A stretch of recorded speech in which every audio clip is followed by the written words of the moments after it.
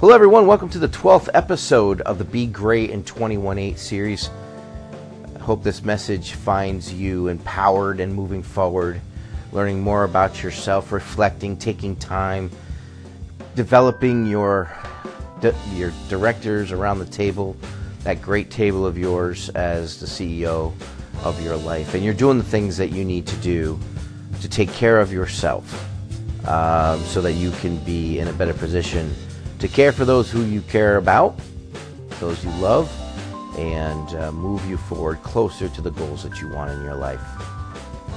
So I was thinking the other day how interesting it is that as we begin to increase our awareness and expand our minds and start doing things that we've always wanted to do, and as we learn more about ourselves, we begin to have a different lens that we see the world. And we begin to grow, and we begin to see more and see things differently and even feel differently as we're moving. And that could be uncomfortable at first. So one of the things I was thinking about is how to best explain this. And have you ever driven down a road and you've driven down this road countless times? Maybe it's your way to work, or your way to a family member, or your way to the grocery store, wherever it is that you go, and you take this road day after day after day. But on a particular day, you realize or notice that there's a house up in the hill that you never saw before. And you're just like, how in the world have I driven this road so many times and have never seen that house on the hill? I mean, I've driven it at nighttime, during the day. I've driven it during all kinds of seasons, when it's raining, when it's snowing. Why today do I see that house on the hill? And then, as we kind of ponder that, and we do what we need to do, we come back home, and then we take that road again, we will always see that house on the hill. We have never seen it before. We've ever noticed it before. But from here on in, we will always recognize the house on the hill that we hadn't seen before.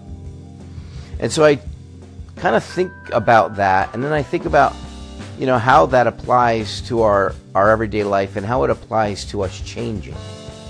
Because once we expand our awareness about something that we've maybe never noticed before, we generally can't go back to being naive, right? So once we know, and once we see, and once we begin to experience, to try to go back to who we were originally or go back to not knowing is now a choice. And we move from knowing to being what I call, we become ignorant, right? We choose to ignore. And we can't be naive any longer because it's now a choice. So as we expand our minds and we become more, and we begin to see things in a different light as we begin to change, there are going to be things that we're noticing, things that we can't actually take back unless we choose to go backwards. So as we're learning more about ourselves, these things about ourselves that we never noticed before, and we begin to pay attention to them more, and they begin to surface, and they're in our awareness more and more. To choose to not know is to choose to be ignorant, right? The word ignore is in that word. Let's embrace the things that we're learning about ourselves. It can be confusing. It can be uncomfortable, but it is the growth process to get excited about. All the puzzle pieces begin to reveal themselves, and then it's up to us to start putting those puzzle pieces together to learn more about who we really are.